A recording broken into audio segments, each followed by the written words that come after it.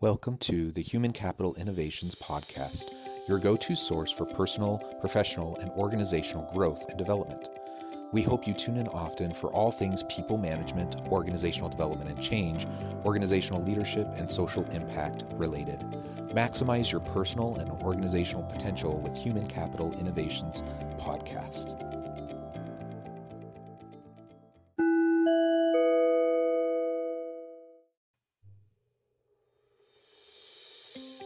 Welcome to the Human Capital Innovations Podcast. In this HCI podcast episode, I talk with Carol Tibbals about career shifts, marketing for success, and the power of persuasion.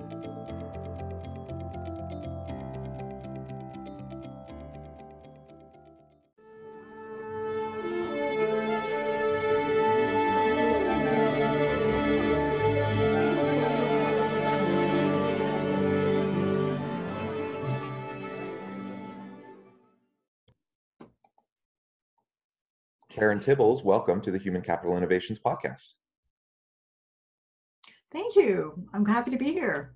Yeah, I'm really excited to chat and have a chance to learn more about your career experience. And the topic for today, we're going to be focusing on shifts in your career, what kind of drove some of those shifts, talk about some of your marketing expertise and marketing for success, and then your book about persuasion. And I want to talk about the power of persuasion in organizations to lead people.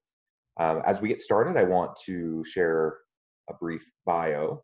Karen Tibbals has been an executive in the area of market research and strategy with stints at, and I'm going to butcher these names. Merck and Novartis and Ogilvy and Mather and Ipsos.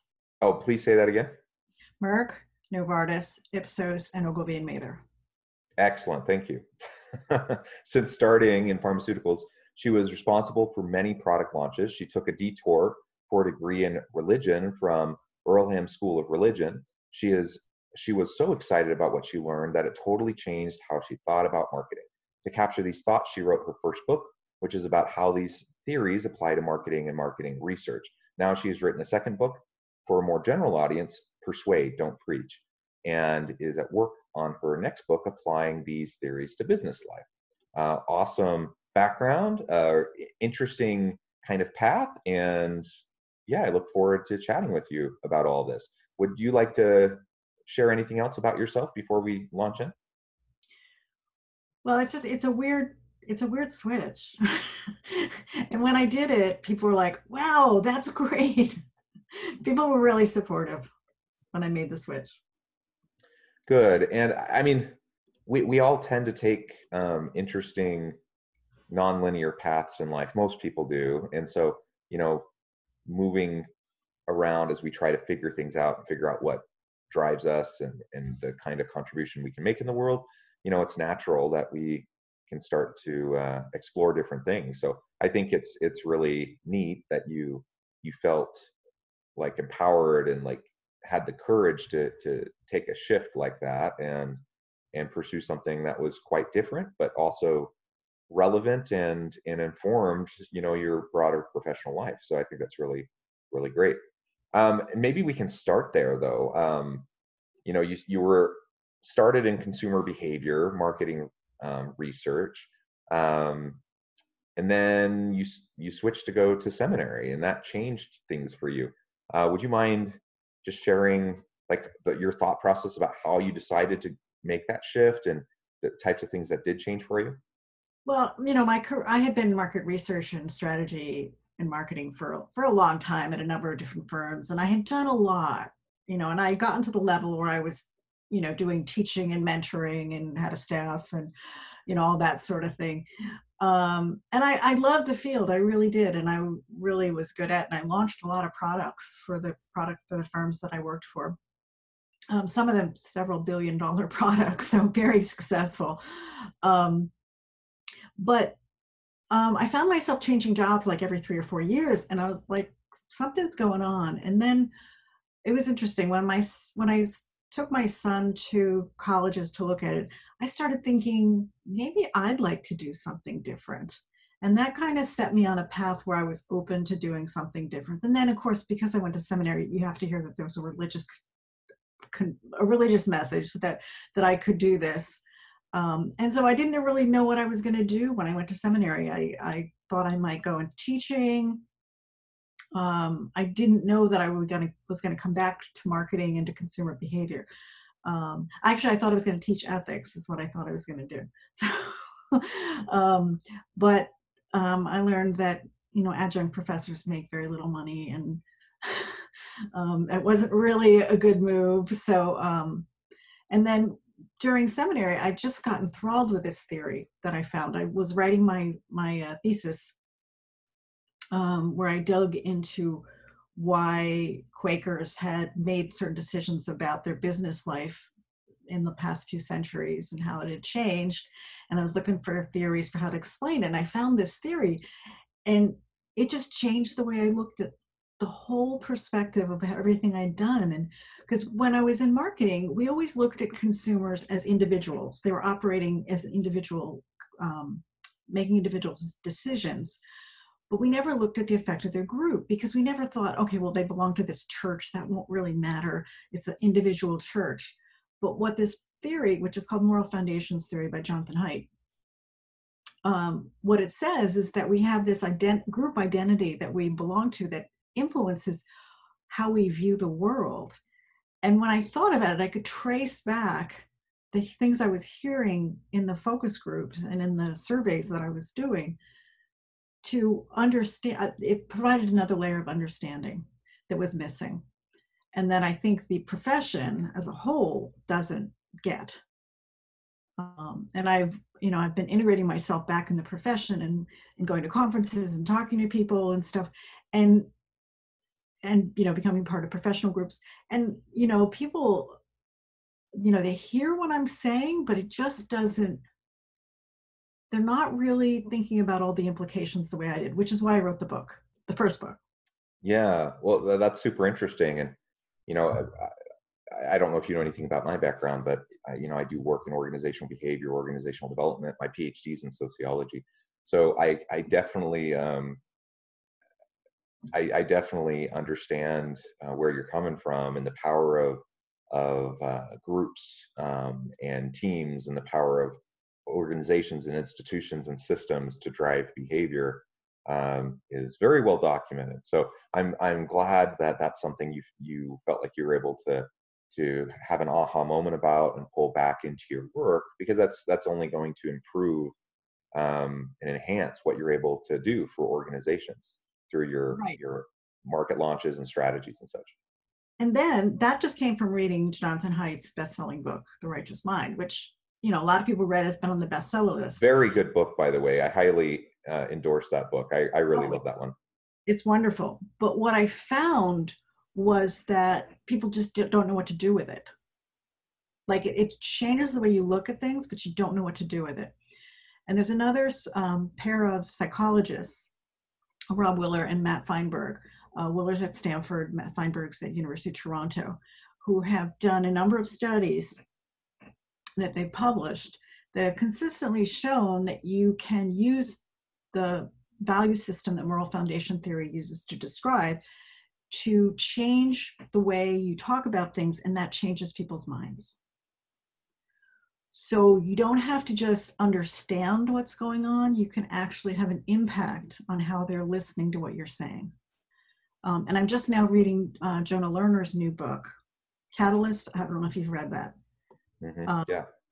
And I found that he has their work in his distance area, where he talks about how you make it less distant for people.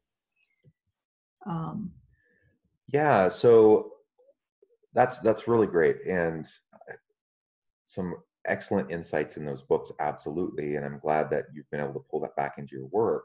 So I'm curious, if you were to share in a nutshell, like the 1, 2, 3 things that you learned from this new exposure in seminary to your exposure to these books, and what that means like in practice to how you've changed your work in marketing. So I'll take it back to the movement of brands thinking that they need to take a stand on a political issue, like Black Lives Matter or gay rights, And, they have good reasons for doing so.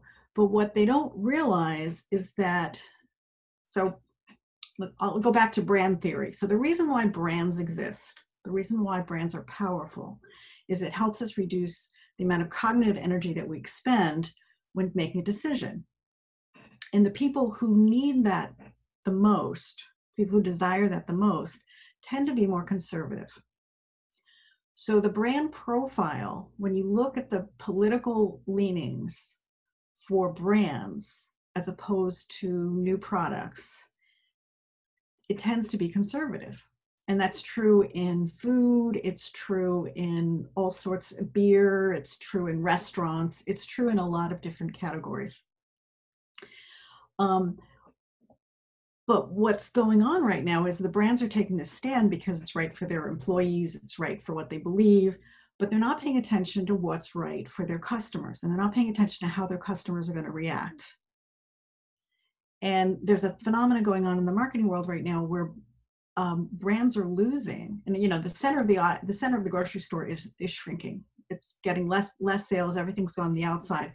And I believe part of that is because brands are not paying attention to their core consumers, those conservatives who need the brands the most to help them make decisions and who have the most brand loyalty, and they're not paying attention to it. But I don't want to be taken as saying that brands shouldn't take a stand. That's not what I'm saying at all. What I'm saying is they need to take a stand in a smarter way. They need to take a stand. So what might that look like? So it would be taking the stand, but giving a reason that would come from the value system of the conservatives. So for Black Lives Matter might be something like, we believe Black Lives Matter because they've been here in this country, they're truly Americans. So you use a patriotic message, which would appeal to the conservative base, so that it then becomes more convincing to the conservative base. Yeah, go ahead. But because the people who work in corporations, and specifically the people who work in marketing, are liberal, they don't even consider it. They don't even think about it. So I mean, really what it comes down to, and really the whole purpose of marketing generally, it's about persuasion, right? It's about convincing. It's about helping people recognize maybe a need they hadn't even previously considered, and how a particular brand, a particular product or service can meet that need. I'm sure I'm butchering, kind of what the nuance of marketing, but that's kind of how my simplistic mind thinks about it. But it does, in my mind, it comes back to persuasion. You're trying to persuade people to make purchases, right? But then you started to shift away from strictly marketing to your book about persuasion, that's a little bit more general. And I'm curious if you can talk to us about that. Like what's the reason behind why you decided to write that book, and what are some of the lessons for organizations and for leaders about how to better use persuasion?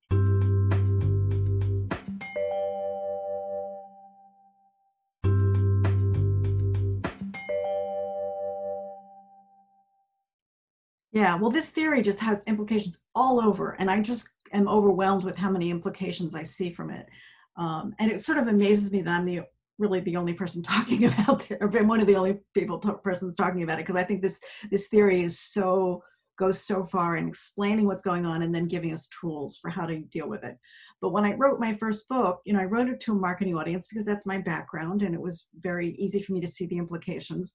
And I would tell people in my life, friends and family, about the book, and they would say, oh, and they'd get a copy of the book and they'd read it, and then they go, that's really interesting, but what do I do with it? They wanted to have a way to apply it to their own life. So my second book is written for all those people, the rest of the world, who wants to know, I can't talk to Uncle Joe at Thanksgiving, or in my case, Aunt Dot, because I couldn't talk to my Aunt Dot about her immigrant caregiver, which is a story I tell in the book. And I didn't know what to say. When she made a rude comment about that immigrants shouldn't be let in the country in front of her immigrant caregiver who had been giving her care for years and keeping her out of a nursing home. And I told her she was being rude because I didn't have any tools. I didn't know anything else to say. So this book is really a roadmap of how to navigate those difficult personal situations that we have. And we have it, you know, everybody's having them. I mean, it wasn't just me.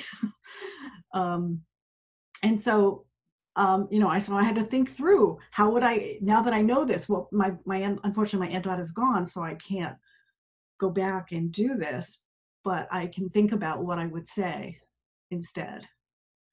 Well, And yeah. I think generally in society right now, you know, we have socio-political kind of angst and turmoil.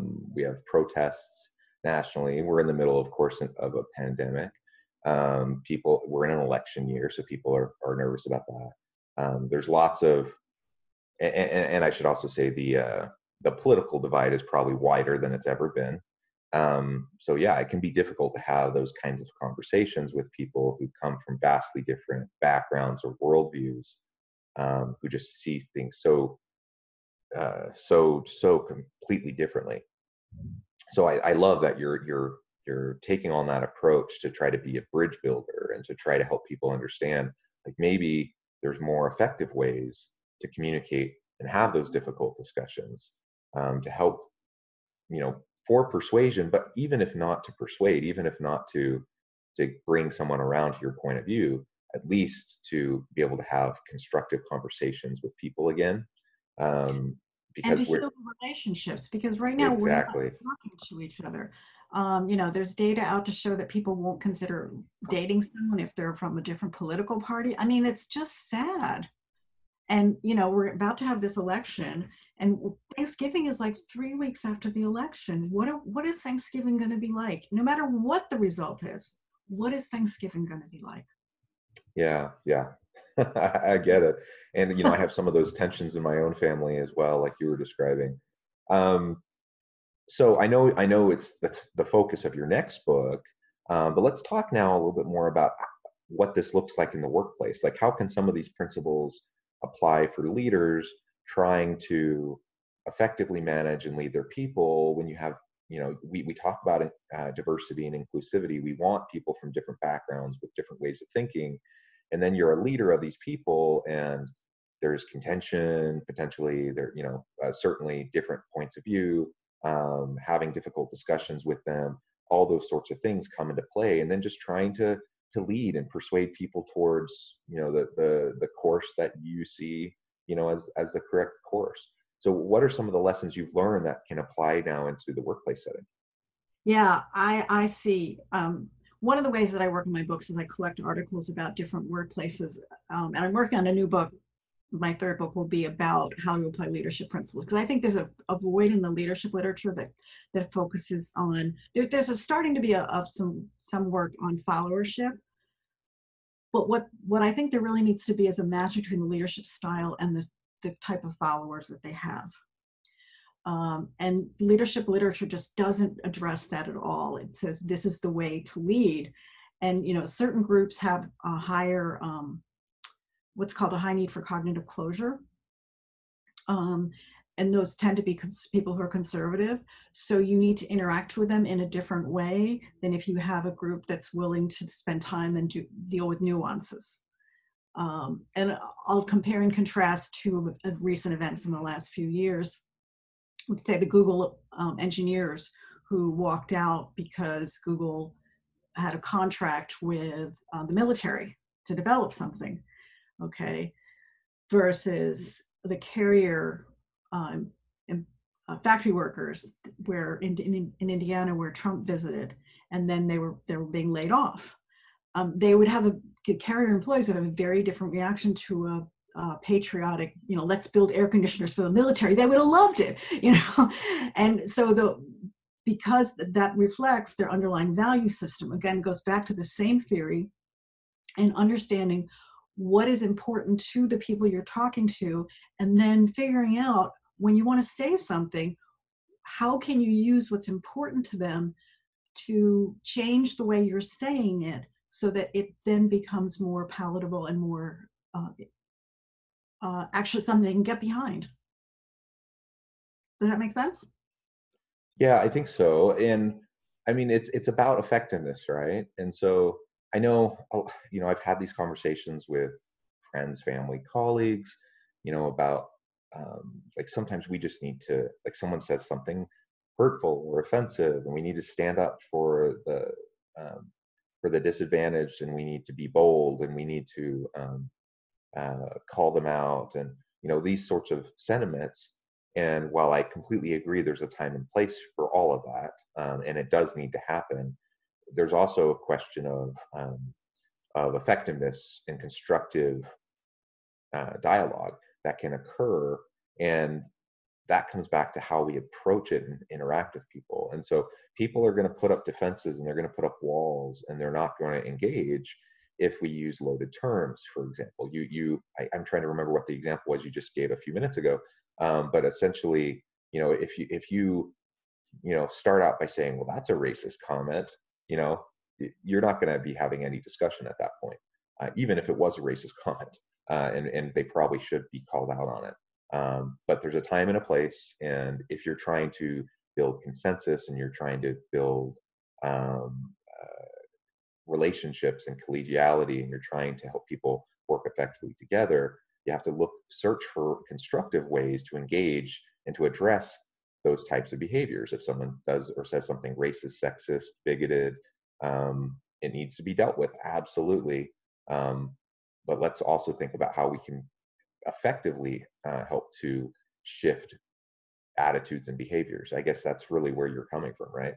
That's exactly right. I was just listening to Krista Tippett's interview with John Lewis that was recorded, and he was a master at being, standing up for what he believed in, but doing in such a way that it didn't create hatred.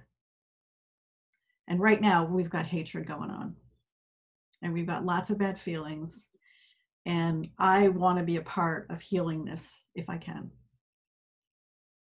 Yeah, well, I love that. I love the idea of healing. I love the idea of bridge building. As leaders, organizational leaders, uh, they carry a heavy burden, because they have so much responsibility and they get pressures from all sides. And if you're a leader that really cares about your people, you want to protect your people, and you also need to be driving higher performance. And so you have all these conflicting, sometimes and competing pressures and priorities. And ultimately, um, if you fall on if you decide I need to just take a stand and make an example of this person, because of something that was done or said, there might be a time and a place for that. But in the normal day-to-day interactions that you have with workers, if that's kind of your go-to style, to always make an example of someone, to always call them out in public, and to use those loaded types of terms that will set people off or build or raise walls, then you're just not going to have an effective team. It's just the way it is. And so we have to think smarter about how we engage with each other. I also think we need to try really hard to be understanding and give people the benefit of the doubt, understanding that a lot of people maybe don't have the right language to express themselves. And so sometimes they may say something in an incredibly clumsy way, even in an incredibly offensive way, but maybe that's not really their intent. So we can try to give people the benefit of the doubt and help them along as they learn how to more productively engage in these types of difficult discussions or disagreements or whatever in the workplace. Then we can have better outcomes. Yeah. And the thing is that this work is not easy to do. I mean, I've been thinking this through for years and years and years. And, again, people who read my book know, okay, you give me tools, but now I need help. So, I mean, I'm trying to create workshops for people to help them figure out how to do it, because, seeing it in the wild and identifying it and then being able to act in the moment, it's tough when you want to change your behavior. Changing behavior has 4 steps, where there's conscious, unconscious incompetence, conscious incompetence, conscious conscious competence, and then unconscious competence. And it takes a lot of work to get to that fourth stage. So I'm hoping to help people in these workshops. I have the first one planned in September, to help people go through them in such a way to help them practice it, and actually make this real. Yeah, well, that's wonderful, and I applaud you for the good work you're doing in this space because it's really needed. Karen, we're about out of time, and I really appreciate the lively discussion. Before we part ways, though, I would love to give you a chance to share with listeners how they can get in contact with you and learn more about what you're doing. Right. Well, you can, there's 2 books. Persuade, Don't Preach is the most recent one for general audience. For marketing audience, it's Marketing Landmines. They're both available on Amazon. And my website, I have several websites. I have one for each book, marketinglandmines.com and persuadedon'tpreach.com. They can get in touch with me at Karen at Ethical Frames, which is the name of my company, ethicalframes.com. So Karen at ethicalframes.com. Wonderful. Well, thank you so much. It's been a true pleasure talking with you. I look forward to seeing when your 3rd book comes out, as I suspect that'll be an incredibly useful tool for leaders and organizations. I encourage my listeners to reach out to find out more about what you do, and to connect. And I hope everyone stays healthy and safe and have a wonderful week.